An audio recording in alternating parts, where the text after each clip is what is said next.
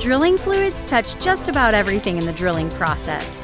We're here to deconstruct the drilling process and drilling fluid concepts to provide a deeper understanding of our industry. In each episode, we'll share information, talk to interesting people, and maybe share a few stories along the way. Welcome to The Flow Line, a production of AES Drilling Fluids, brought to you by Matt Offenbacher and Justin Gauthier. Hey everybody, welcome to another episode of The Flow Line. Matt, we're almost coming up on 30 episodes. How are you feeling so far? I mean, is this something that you thought you'd be doing here 2 years ago? Now you're just a professional podcaster? I had no idea, but I feel like so many things at AES, you sort of just have to do things as they happen, and it usually goes pretty well. So, right? No, that's what I love about our company. And to come think of it, 30 episodes, average about 30 minutes in episodes. That's almost 15 hours of good drilling fluid discussion. So, certainly been enjoying it. Hopefully the listeners are too. Keep the comments coming, keep the reviews coming. And again, if you want to support the show, please leave a review. That's the best way to do it. Share it, like it. And, we just, again, appreciate all the support. And, talking about reviews and comments, Matt, we actually had another question come in from one of our faithful listeners talking about CO2 contamination. So I thought we'd tackle that today. What do you think? Sounds good. Perfect. Well, why don't we start off with explaining maybe just briefly what a contaminant is, and more specifically, what CO2 is, and how do we actually how that enters into the mud system? So, I mean, with respect to CO2, we get it a number of different places. I think the most common that we're used to, or where we're really actually fighting it, is, drilling into some downhole, just taking a little bit of gas. And so it's a manageable situation. Our listener, Will, his point was that a lot of people probably don't actually realize that they have a CO2 or a carbonate issue. And the main reason is because, like a lot of water-based mud contaminants, for the most part, you see some flocculation, or the yield point goes up, the fluid gets thick, and you kind of say, okay, I'll treat that. And so it's easy enough to just overlook and think it's something else, or not bother to diagnose it. So that was part of Will's request was, hey, could y'all try and clear the air on that? So we will try. Nice. So Matt, what, let's talk a little bit more specifically about, the mud properties. So, and this really is more relatable to water-based mud, isn't it? Absolutely, yes. Okay, so we'll focus on that. So what, when we drilling away, we start getting some CO2. What are some of the first signs that we'll notice on a mud check that starts to kind of make things go out of whack? So the things that affect drilling is that you're going to see, right away your funnel viscosity. That's usually your first indicator before you even start running a mud check, is you start hearing that number go up a little bit. And then when you go to your mud check, you'll see your yield point, your gels, they'll go up. Your fluid loss could go up quite a bit, although not always. And then on your actual mud check, you'd expect your some of the filtrate alkalinities, your PF and your MF to go up. PF slightly, and then your MF to go up quite a bit. And we'll have to kind of break down why that's happening. But then otherwise, outside of mud properties, if you have a low pH or you're getting a lot of CO2, it can come across as an acid gas, which means that you could have some pretty serious corrosion issues, which could be pretty serious outside of just, hey, I can't keep my mud properties in check. But yeah, would you typically see that in a corrosion ring? I mean, because that corrosion is not going to happen instantaneous, is it? Or would it happen more over time? So as far as a lot of it, you'd see pitting. So it could be, failure related. Some of it could be by some scale formation that creates a concentration cell. And then otherwise just general pitting. So it's that risk of that failure mode where we're not just losing some general weight loss, we're actually losing chunks of metal that create a weak point. Sure. So, you mentioned it a little bit, kind of drilling through it and taking on some gas, but what are some other sources of CO2 that we would encounter? So, the air has CO2. So in trained air, where we talk about oxygen corrosion a lot, there's carbon dioxide there. Over treatment with products, some of our products actually have bicarb in them. That sort of thing. So over treating, I've read a few cases where it happens pre-treating for cement or over pre-treating for drilling through cement. Thermal degradation of products like lignite, lignosulfonate. That it's got to be pretty hot, well over 300 degrees for that to take place, but it's a known phenomenon. And another one in my prep I came across was impure barite, which I guess I could believe as much as barite quality control is a big deal and gets a lot of focus. It's mostly barite, and as much as we know, pure barite is going to have a higher specific gravity than most stuff we drill with. What else is in it? Sure. And checking for that or recognizing that it could introduce something into the system. It's a risk. It's a low one. I feel like for the most part, on that side of things, people, they make a lot of claims about barite, and it turns out to be just something else with the mud. Right. But can't rule it out now that we know it's there. Exactly. So, there's obviously ways to treat this stuff out. But where I think a lot of people are hung up on is the different types at various pHs within the system. And it's important to reach a certain pH in order to properly treat the contamination. So why don't we talk about that's kind of starting more off on the low pH and go higher from there? Sure. So what you're going to end up with is you think about like ionic species is how it's described. So at a different pH, you have the presence of different ions.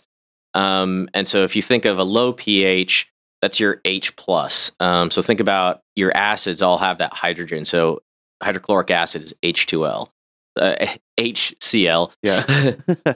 Okay. H2SO4, sulfuric acid. That's what we use in our titrations, right?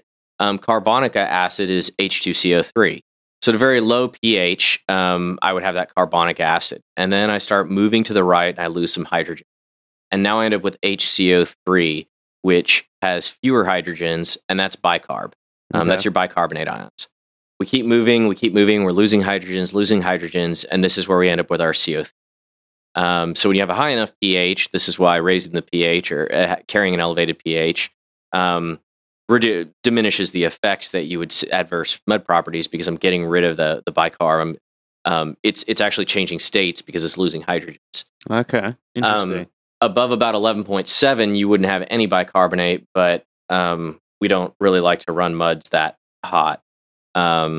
So normally we're dealing in a range of 9.5 to 10.5, that kind of thing. So from a management perspective, we have to keep that in mind. But understanding where I am, as far as those ionic species, this is where we kind of look at our ratios of our PF and our MF. Right. And bear in mind that you do those titrations all the time, but sometimes we forget. So my PF, these are soluble components, right? I took my filtrate, so it had to pass through the filter press. I have that filtrate. I start adding acid, and I see that color change at 8.3, and that's my PF. Then I continue to add acid, and I get the total volume then that I get to get my next color change after adding my other indicators, my MF, right? So that's at 4.3. So if you think about where you're at on that scale of species, right, where getting my MF, that higher number indicates, well, shoot, if it took me a lot more acid to get through all the bicarb to get that 4.3, I probably have bicarb. So I compare the ratio of my PF and my MF, try and figure out where exactly I'm at on this scale, right? And so, honestly, if you have an MF less than 5 mils, it's probably nothing. Right. It should be fairly easy to raise your pH. Not much should change. Then if my MF is really high and my PF is low, then in all likelihood, what I'm seeing is it's that bicarbonates, right? Because it didn't take much to get my pH to 8.3, but once I have all this, once I'm in that range of where bicarbonate's present, if it's taking me a bunch of acid to get my pH to lower down, it's likely that that's what was present.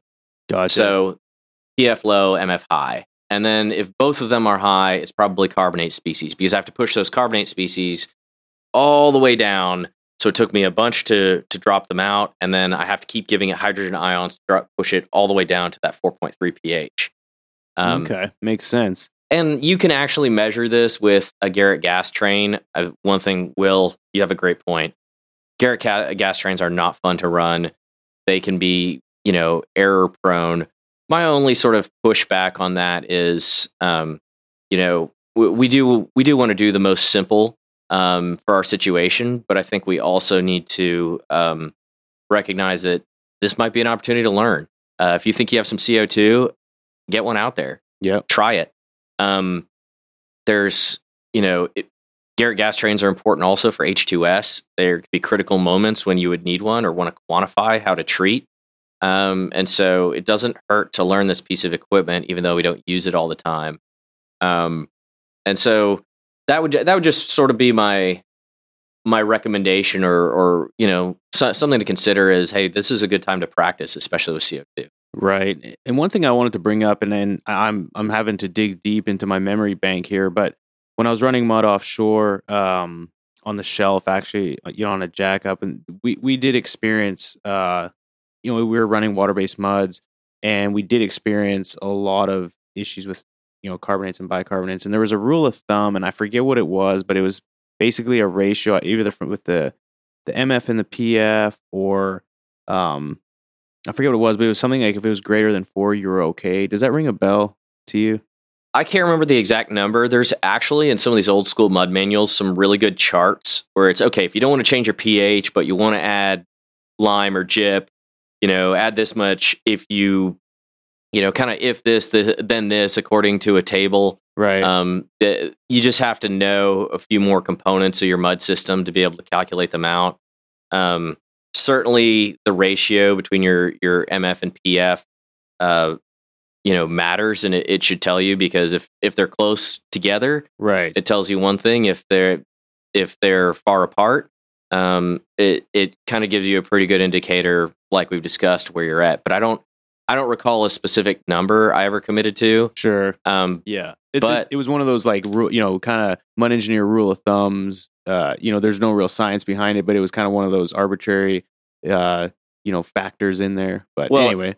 No, they're not bad, especially for something like this, where it may be actually fairly difficult to narrow down exactly, okay, is it carbonates? All right, check this out. Here's my ratio. There's definitely something going on here. It's one of the best tells when, water-based mud, guess what? Most contaminants, the fluid loss goes up, the mud gets thick. Right. We need something to narrow it down a little bit. So sure. If anybody has a favorite ratio, send it into the show and we'll share it with the world. Nice. Well, now that we've talked about, what it does, where it comes from, and sort of the issues we have when dealing with CO2, how do we actually go about treating this type of contamination? So probably the favorite is lime. So remember, we've got that CO3 minus. So if we can introduce some calcium into the system, we can precipitate this out as calcium carbonate. And so, the key there is where I want my pH to be. If I'm trying to keep my pH below, 10.5, 10.3, you need to have some of that free calcium. So you're actually you don't want to show 0 here on your titrations. You want to show 150, 200. But you'll add lime, and that'll work out. The other thing you can do is, if you want the pH to be raised up a bit more, which isn't totally uncommon, add lime and gyp. But you probably want your pH. You probably don't want your pH below 10, because you want that calcium carbonate precipitate. The other thing you can do is we actually have a product that will help scavenge CO2 called X-Out. And so there are, fancier treatments, for lack of a better description, that don't have as many effects on the mud properties. There's a price to those, but if you're running one of these higher performance systems and lime is a very lime and gyp are attractive treatments for very basic mud systems. Others folks will say, hey, I kind of don't want to introduce that into my polymer mud that doesn't like calcium or what have you. So there are a few other options out there on the treatment side. I think a lot of folks when they're not quite understanding this, they may add some lime and see the effect and say, oh, well, I'm flocculated, add a dispersant as well. And what happens is because you keep seeing CO2 and you haven't actually treated it completely, you'll just kind of see these swings of viscosity. You'll always be fighting properties where if you can knock this stuff out with the right treatment up front, you won't use as much product and you won't need a deflocculant necessarily. You may to tighten up properties, but lime usually does it pretty good. I'd say that's the standard gyp if you want to hit it quite a bit harder. So I guess it just depends on how much you're taking. Sure. Awesome, Matt. Well, look, I don't have any more questions, and hopefully we covered Will's questions quite thoroughly. And, but again, if anyone has any sort of experience dealing with this as of recent, or if you have any good war stories or any success stories on how you treated something like this, then please feel free to share. Matt, do you have any closing last words on with the world of CO2 contamination? No, I mean, thank you, Will. I think this is a really good one. I think we may have to expand on this at some point in time, or just these contaminants in general, because he's exactly right. Very, very few people, I think, actually make the distinction just because it affects mud properties similarly. But actually understanding what am I doing when I treat this, we probably don't ask ourselves enough questions about, okay, what's actually going on here? Right. And CO2 is probably one of the best examples. Other contaminants, you sort of know, you hit it, it's gone. CO2 is something you can continually fight, and we know in a lot of the basins we drill in, we see it all the time. Right. Well, one actually question that came sort of to mind that might be lingering out there is can you experience CO2 contamination in an oil-based mud? So what you're going to see is, you'll see it, right? So guess what? You're carrying that excess lime for alkalinity. Right. And so you'll see that drop. It shouldn't really affect properties. Gases are pretty soluble in the base oil, so it's one of those things more so you got to be on the lookout for. Corrosion's not necessarily an issue. Right. But sure, you'll detect it while you're drilling, when you come up at surface, those detectors will pick it up. But obviously it's not going to be this dramatic effect on mud properties where you're fighting to keep drilling ahead because your mud got thick, for example. Makes sense. Cool. Well, that's all for now, folks. Thanks again, and please do us a huge favor and like it and share it. Thank you very much, guys. Thanks for listening. Please tune in next week for another exciting episode of The Flow Line. And remember, may your returns always be full and your trips always smooth. Views expressed in this program belong to participants and not their employees. The program is for informational purposes only and cannot take the place of seeking professional advice. Copyright AES Drilling Fluids.